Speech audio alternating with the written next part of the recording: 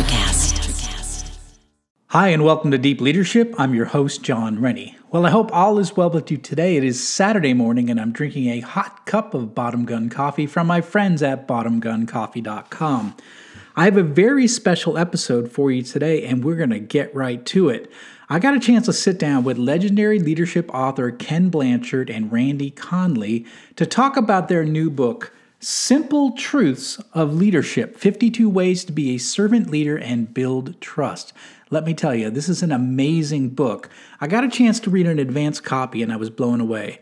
I've read a bunch of leadership books over the past 30 years, but Ken and Randy really hit it out of the park with this book. I'm honored that they could take the time out of their busy schedules and talk to me about this book on this episode. Now, this book goes on sale on February 1st, but you will be the first to hear about it on this show. I know you're going to love this episode. So this is one you're going to have to share with all the leaders in your life. So, are you ready to dive in? Let's get started.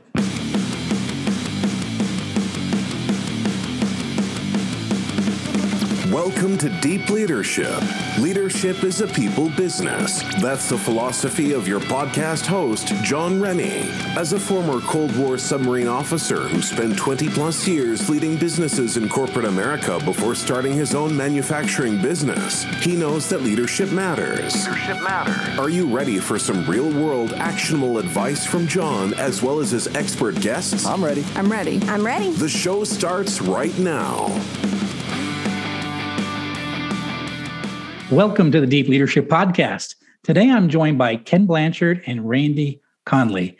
Ken is a legend in the leadership space. He is co-author of more than 65 books, including the iconic The 1 Minute Manager, which combined sales of over 23 million copies.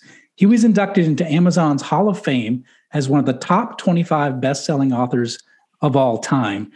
Randy is an Inc. magazine top 100 leadership speaker and contributing author of 3 books. His award-winning blog, Leading with Trust, has influenced over 4 million viewers since its inception. So I am honored to have both of them on the show to talk about their new book, which is called Simple Truths of Leadership. So Ken and Randy, welcome to the show. Well, it's good to be with you. Thank you, John. It's a real pleasure. Well, it's great having you on the show, and congratulations on this new book. I love it. I've been through it, and I'm excited to talk to you guys both about it today. So first of all, my question to you is, why did this book need to be written? And I imagine part of it is in the subtitle, Making Common Sense Common Practice. Why did this book have to be written? Well, you really nailed it, Ron, because one of my experiences over the years is that good leadership theory is common sense organized. And I really wonder why people, they might go through training, but they don't ever use it, you know. And initially I started writing a book entitled Duh, Why Isn't Common Sense Common Practice? And I've become a big fan of servant leadership. And then talking with Randy, servant leadership and trust go hand in hand. And so, Randy, let's do this thing together. And our publisher said that duh doesn't translate in foreign countries. So that's why it's the simple truths of leadership. 52 ways to become a servant leader and build trust. Although we still lovingly refer to it as the duh book, when we're talking among ourselves, because that really captures the spirit of, hey, folks, these are common sense leadership principles, but they're not common practice. But right. We're trying to help you and show you how. Mm-hmm. Yeah, I think that's, and you mentioned it in the introduction. I think this is a big point in a lot of my books and the things I talk about is that we still have 65 to 70% of our employees are disengaged at work, or they're not actively engaged in work.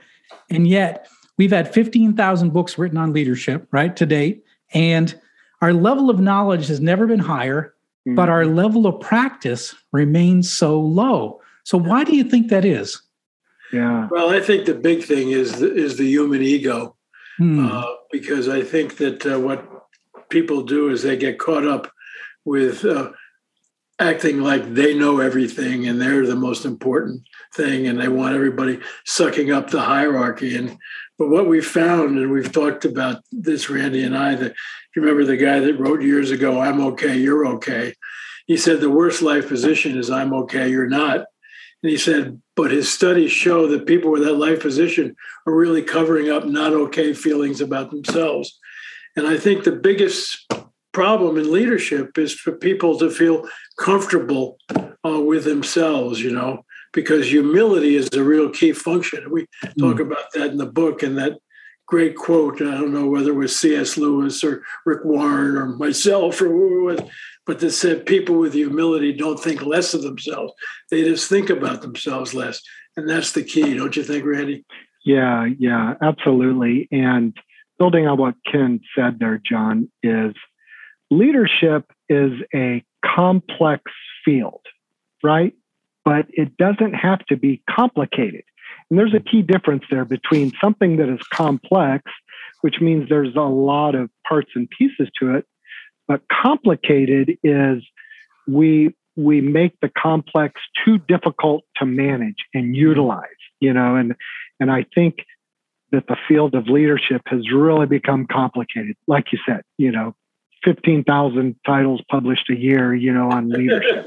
That's insane, right? Yeah. But yet, when you boil down all those things and all the books, and Ken has been the guru at this over his lifetime, it keeps coming back to simple truths, right? It's the key simple truths that if we can remember those and practice them, that's where we get the big bang for our buck. Yeah, I agree. And that's why I like the way this book is written, because I think you boil it down to 52 simple truths, and then you talk about how to apply them. And it's simple, it's straightforward, and it flows really well for new leaders and experienced leaders. Everyone's going to get something out of this book. At least that's my, me going through it. It's a very good book, and I like the way it's written. Talk to me about this. It's written in two different parts, right? So you have two major elements that are in this book that are, half the book is written one way, half the book is written another way. Tell me about those two parts and why those are so important and essential to leadership. Well, we felt that we needed to build on our strengths, and my excitement is around servant leadership, and Randy's is around trust. And so that's why we divided the book up, because great servant leaders build trust, and people who build trust have a servant heart. Isn't that right, Randy? Yeah. They go together. They simply go together. One of our friends, Charles Green, who's the author of the Trusted Advisor book and a guru in the field of trust, when we asked him to review our book, he said, Ken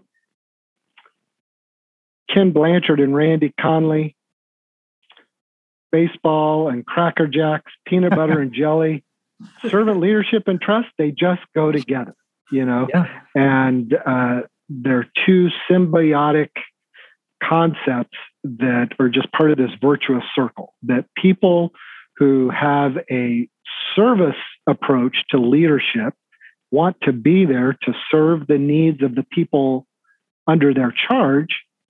They build trust by the very fact of the types of behaviors and the attitudes, the mindset, and the skill set that they have. So the insider secret, John, is that actually there are some truths that ended up in the servant leaders section that were originally in trust, and some that were in trust that ended up in servant leader. And that shows how connected they are. Yeah. So even though Ken took the lead on servant leadership and I took the lead on trust, we really collaborated through the whole book to come up with all 52 simple truths. Yeah, no, I think 52 is really designed that way so you can read one a week with your people, or it's in, I think, 5 sections. You could take a section and read it, but it's one that you said, if you give it to your people, what easy conversations you can have versus some 350-page heavy-duty book. You might say, hey, let's take a look at why catching people doing things right is really important. Let's talk about that this week and how we can do that. And and then Randy will say, well, who begins trust, the leader or the followers, and that's an interesting one. Yeah. And I think, Ken, you're a master of this, but I think making a book that's 170 pages or so is more likely it's going to get read and applied than if it is 300 pages. And I know, throughout your history, you've written a lot of books like that are easily read and easily applied. And I think that's the secret to this book is it's quick to go through. It doesn't take a long time to go through it. And there's so much power. And as an author myself, it's hard to do that, to summarize really important thoughts into a small package like this, where it can be, read quickly and applied quickly. And I think that's really one of the things I like about this book, is that it's not something that you have to, plan on, okay, I got to spend the whole weekend reading this book. You can do it in, like you said, one a week or in sections. And I think that's an important part of this book as well. And each truth is in 2 pages facing each other, versus a simple truth on the left hand. And the right hand starts off with, take catching people doing things right. Well, when I ask people, how they know whether they're doing a good job, the response I normally get is nobody's yelled at me lately. No news is good news, And then we say, now, how do you take this simple truth? And as you said, everyone ends with, how do you make common sense common practice? Yeah. Like your point, John, really speaks to what we discussed earlier about us having a tendency to overcomplicate things, right? As an author, and anyone who has done any kind of writing, whether it's a term paper for school or, a memo or anything, the hardest thing to do as a writer is to take stuff out, to cut stuff out, right? Yeah. It's because it's all so wonderful and valuable, and we want to share all of our thoughts and, the whole enchilada, so to speak. And our publisher challenged us. They said, try to keep your simple truth explanation to 300 words. Oh. And that took some work. As a longtime blog writer, I was a little more comfortable with that because, blogs tend to be shorter and punchy and to the point. And of course, Ken is written in parables and simple truths forever. So it took us a little bit, but we really hit our stride. And that goes to the point of, hey, folks, let's not overcomplicate this. There are some really simple truths about leadership. Keep it short, keep it simple, focus on that, and you'll be successful. I love it. So I wanted to dive into a couple of the simple truths just to talk about them, because I think they're really they're very important, and they're very, I think like I said, this book will be helpful for those that are in leadership positions to think through these things. So one of the ones that I like that you've got here, and I've always said you can't take a cookie cutter approach to leadership. You say that a servant leader realizes they have to use different strokes for different folks, and sometimes different strokes for the same folks. So what does that look like when a leader is doing it right? Well, that's tied into our SL2 model, which is our situational approach to effective leadership, is that when you sit with people, it all starts with clear goals. You don't want to have more than 3 to 5 goals, but in each goal, the person might be at a different development level. In other words, they might have a different amount of competence and commitment or motivation there. And so in some goals, the people will know more than you, and you can delegate to them, and they can call you if they need anything. And others they might be brand new at that goal. They've never worked on finance before and all. And they might need a directive leadership style. And so it's not only using different strokes for different folks, but different strokes for the same folks on different parts of their job. And that's really a powerful thing, because one of the things that Randy and I believe in firmly is with any theory, whether it's SL2, the 1 minute manager, anything, you don't do it to people, you do it with them. And you want to make sure they understand the theory. So when you're analyzing development level and determining which leadership style to use on each goal, the direct report or the person working with you, you're doing it together. Yeah, I like that. So one of the terms you used in the book was, and I like this, and I wanted to hear more about it, which is autonomy through boundaries. What does that look like? That's a great one. That comes from Ken's work and our work on empowerment. And he wrote a book years ago with Alan Randolph and John Carlos called Empowerment Takes More Than a Minute. And the concept is that if you think of a river flows in a direction because it's got banks that channels its energy. If you don't have the banks, that river becomes a puddle, right? It's just this body of water. And boundaries really channel people's autonomy.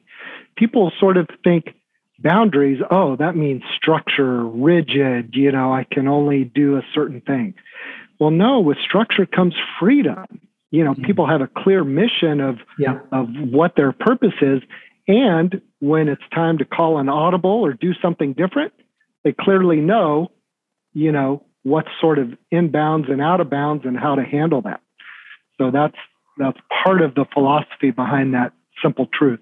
What would you add, Kim?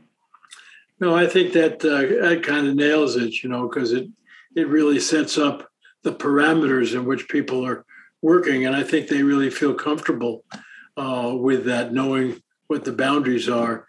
And they also get excited when they know you're there to help them, not to, beat them up because, you missed that boundary or you didn't. No, I mean, they're guidelines, not penalty strokes. Yeah, I think as leaders, we have to establish the goals, the mission, right? And then establish the boundaries, if you will, or the rules, to which we're going to operate in this business. But then you're going to have to get out of the way, right? I mean, part of it is establishing those boundaries so that you can get away and people know where the guardrails are. Yeah. One of my favorite sayings, and I'm sure it's in the book somewhere, is that the important thing about leadership is not what happens when you're there. It's what happens when you're not there, and that's where the real action is. And there's where the boundaries are the guides when you're not there. We'll be right back after a quick word from our sponsors. One ping only, please. As I thought, John Rennie's new book, All in the Same Boat, is right over there. It's at allinthesameboatbook.com. Your orders are to get there now. And remember, be careful what you shoot at. Most things in here don't react too well to bullets.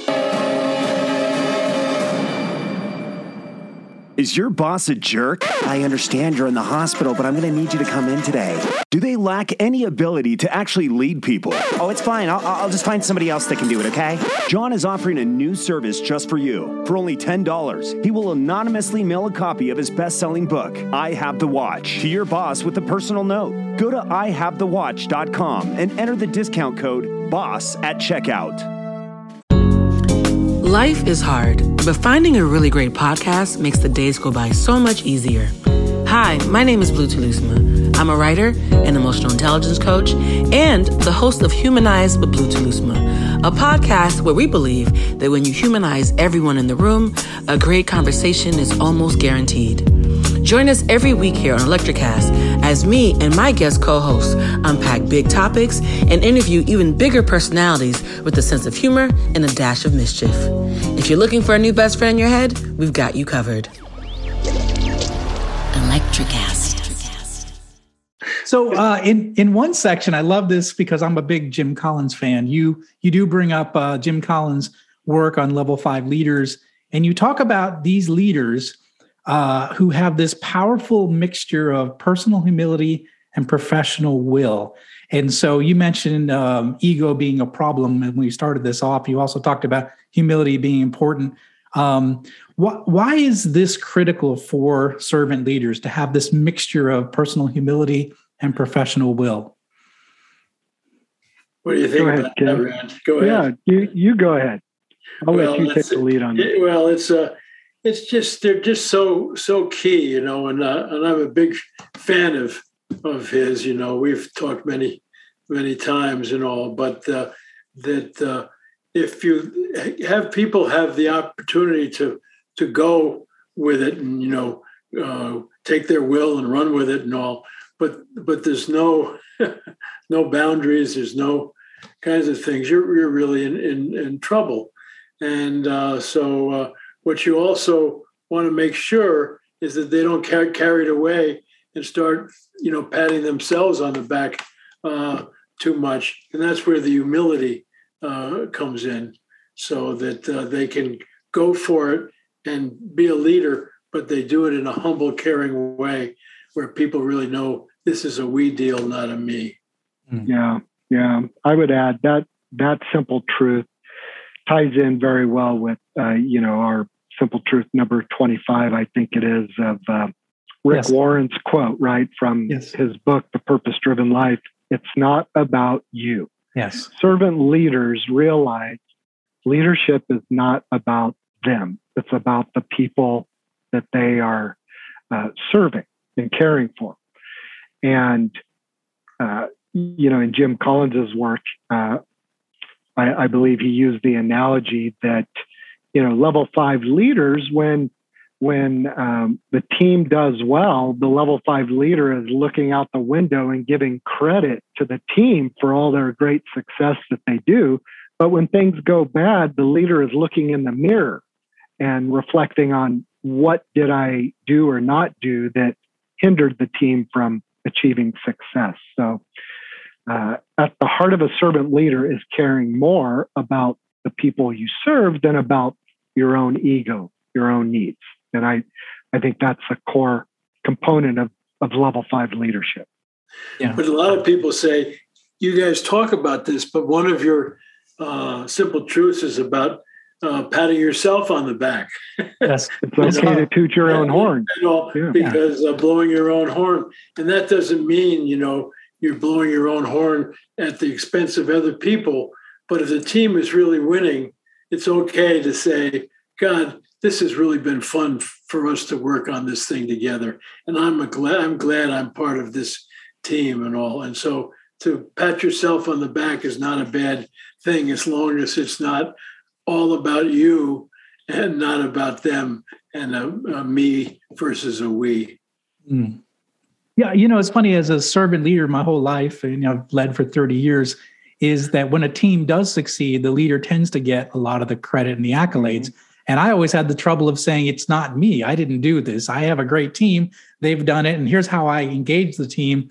But it was always a weird thing for me getting recognized and awards. And, and I'm always like, I didn't do it. I mean, this team did it. They just needed to be engaged, and they needed to have the right person. They had to have the lighter fluid on the fire. And then once it was done, I just got out of the way and they did it, but it was hard for people to understand that, because we are in an ego-driven culture, and in big corporations, egos are important. So they want it to be, the leader did it. Well, the leader is the person that gets things going, but really it's the people that drive the results.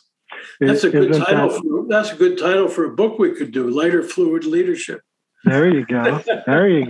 Watch out. Watch out. Here we go. But isn't that the paradox, John, of servant leadership? The very thing that self-serving leaders are seeking, the gratification, the ego strokes, the fame, the fortune, the publicity. It's the servant leader who actually ends up getting those things because they're putting the team first, right? And helping the team succeed. And it's that universal principle of you'll reap what you sow, right? And even though the servant leader is not looking for the gratification, it'll happen just by virtue of the good work that the team does. Yeah, no, I guarantee it. It's happened my whole career. My wife said, "You've been dragged kicking and screaming up the corporate ladder." That was my career. I just kept doing things and kept given more and more responsibility. But I wasn't out there looking for the next job. I was trying to do my job very well. And in the process, they were asking me to get, doing more and more. And I think that's something that people don't recognize. They think, well, if I'm humble and I have humility, then no one's going to know about me. But that's just the opposite happens. Everyone's going to know about you because of your reputation that you but what's interesting is that a lot of the other managers that worked beside me couldn't figure out what I was doing. And it wasn't, it was basic. It was simple truths, right? But it was principles. But they were applied. Yeah. Yeah. So, yeah. Interesting. Yeah. So let's talk a little bit about the trust thing. And the one thing I really liked is what you said, that fear is an enemy of trust. Mm-hmm. Talk about that, because I see that so much. Yeah. Yeah. In order for trust to flourish in a relationship, well, let me back up. For trust to even be necessary, there needs to be some sort of risk involved in a relationship, right? If there's no risk involved, then that's a guarantee. That's a sure thing, right? But if there's any element of risk that, I may be harmed or criticized or ridiculed or taken advantage of, then trust is required. If there's any fear in that relationship, if you have any fear of being harmed, you're not going to extend trust to others. And that ties very closely with the, complex idea of psychological safety, which is essentially, do people feel safe to be vulnerable in an environment, right? And trust needs to be present in order for that safety to be there. So the encouragement to leaders is examine your team, your culture, your organization culture. If there are elements of fear involved, that's going to be working against your efforts to build trust and allow trust to flourish within your environment. Yeah, I think too how managers deal with failure, like when an employee fails and it's an honest mistake, how are they treated? And I know in my first book, I wrote about a manager who I had a major screw up as an engineer in the early part of my career. And he backed me up because he knew I was doing something that had never been done before. And I did fail, and I failed very, majestically in front of everyone and spent a lot of money. But we were doing something that was never been done before. And he backed me up, even though probably it risked his career, but he backed me up knowing I was doing something very difficult that had never been done before. And instead of hurting my career, he helped my career. He gave me a second chance to go in there and get the thing done. And we ended up developing a product that had never been, done before. We were the first to our market, made millions of dollars. But the point is that he had my back. And I think having, like you said, if you eliminate the fear, knowing you've got a boss that has your back, and if you're doing something risky, you build that trust, you build that rapport. And I would do anything for that boss after that moment. There you go. I was going to ask you. A wonderful implementation strategy of that is Gary Ridge has built WD-40.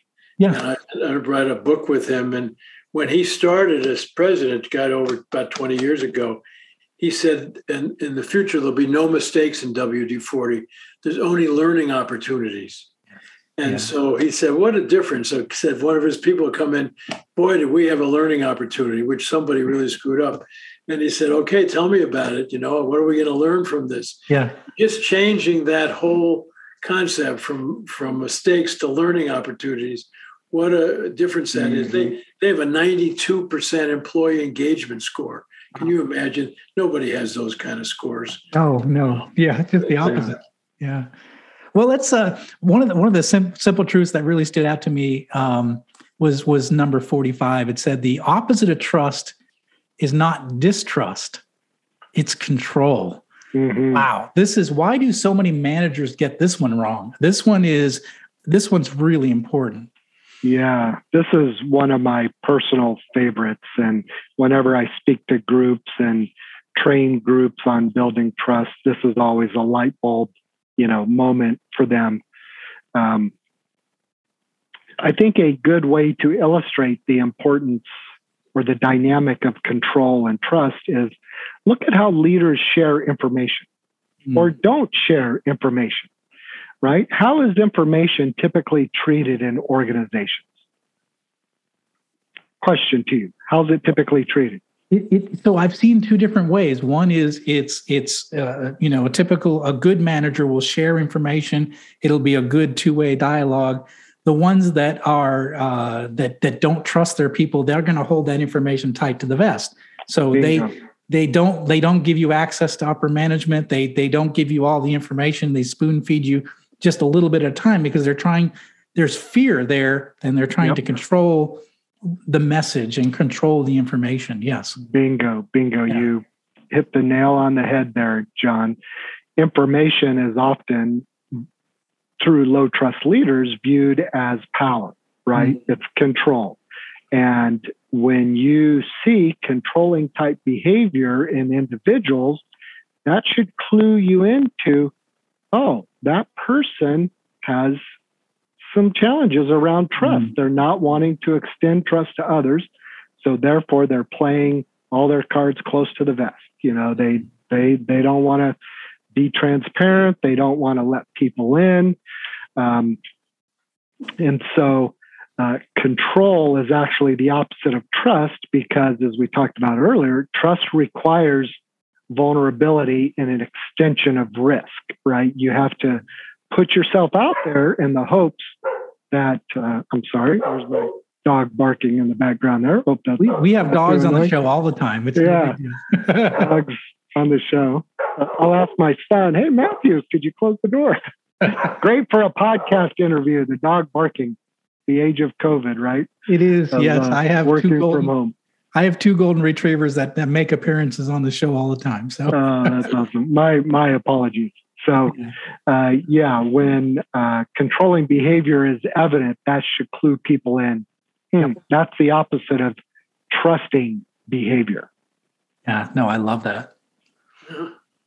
Yeah. So, at the end of the day, this book, I think you say in the introduction, you probably agree with this, is that the world needs servant leaders who are trusted by employees, right? That's the real core of this book. That's right. Yeah. So what are your hopes for this book as it gets out there, as people read it? What are your hopes? What are you hoping this book will do? Well, I hope that it's going to really give people the whole philosophy of leading that's simple yet powerful, and that we've broken the pieces up, and they can take a look and chew one at it all, not throw the whole thing at them, but it'd be a way to have a constant dialogue with you and your people about leadership and about how you can work together, and also we're just excited about it. We just think it's going to be a great team building book, not one that you're going to read by yourself and say, now I have all these goodies, because it's going to be 2 or 3 secrets are going to simple truths that are going to say, idiot. Yeah, we really believe that the world is in desperate need of a new leadership model and a different approach to leadership, and servant leadership is that answer. And everyone also deserves a leader that they can trust. I think in order for us to have healthy, vibrant, thriving organizations, whether that's corporations, sports teams, community groups, churches, whatever, families, we need to have high trust relationships. That's the foundation of any healthy and successful relationship. And if readers of this book can pick up a few of these simple truths that they've probably learned at some point in their life and have either forgotten or just neglected to apply, if they can pick these up and put them into practice, they're going to see positive results. There's no doubt about it. Yeah, absolutely. So the book, it's The Simple Truths of Leadership. And for those on YouTube, you can see it. I'm holding it up right there. So it comes out on February 1st. Is that correct? That's right. That's correct. Yep. Okay. It's available for pre-order if people listen or view this prior to February 1. But yep, it's available now. So where can people go to get the book? Well, you can go to Amazon. You can go to kenblanchard.com. You can go to you probably. We hope that it's going to be a giveaway book so that you can go to friends and relatives and say, how did I get that book? Keeping it simple, a simple starting point is go to simpletruthsofleadership.com. That's our book website. Visit there, and from there you can launch to a number of different booksellers. You can see a video of Ken and myself sharing the premise of the book and why we wrote it and how you can use it, and get in contact with us if you would like to do that. But simpletruthsofleadership.com.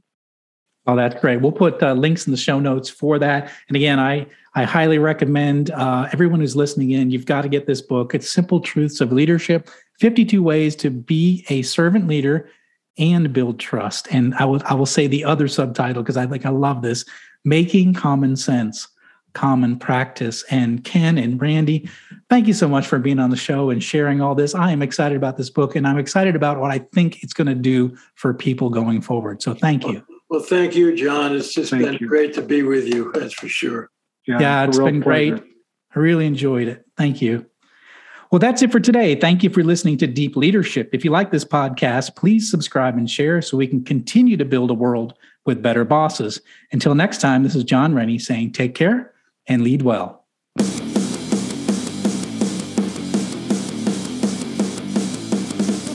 Thank you for listening to Deep Leadership. Thank you. Thank you. Thank you, thank you, thank you for all you do. We hope you enjoyed today's episode. For more information and updates, please visit our website at www.deepleadershippodcast.com or johnsrennie.com. Until next time, take care.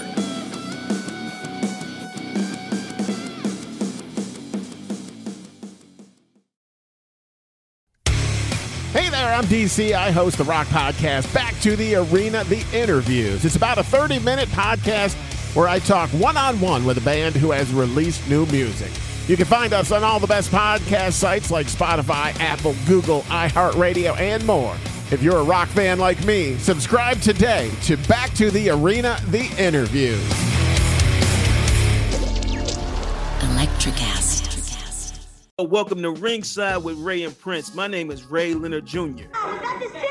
No, that's just my dad. My name is Prince Daniels Jr. Daniels again with a big home touchdown. On this show, we come to humanize athletes, entertainers, business executives. We're going to see what makes them tick. Tuesdays, 10 a.m. Pacific time on Spotify, Apple, Amazon, and wherever you get your podcasts. We'll see you there. Peace and power. Electricast.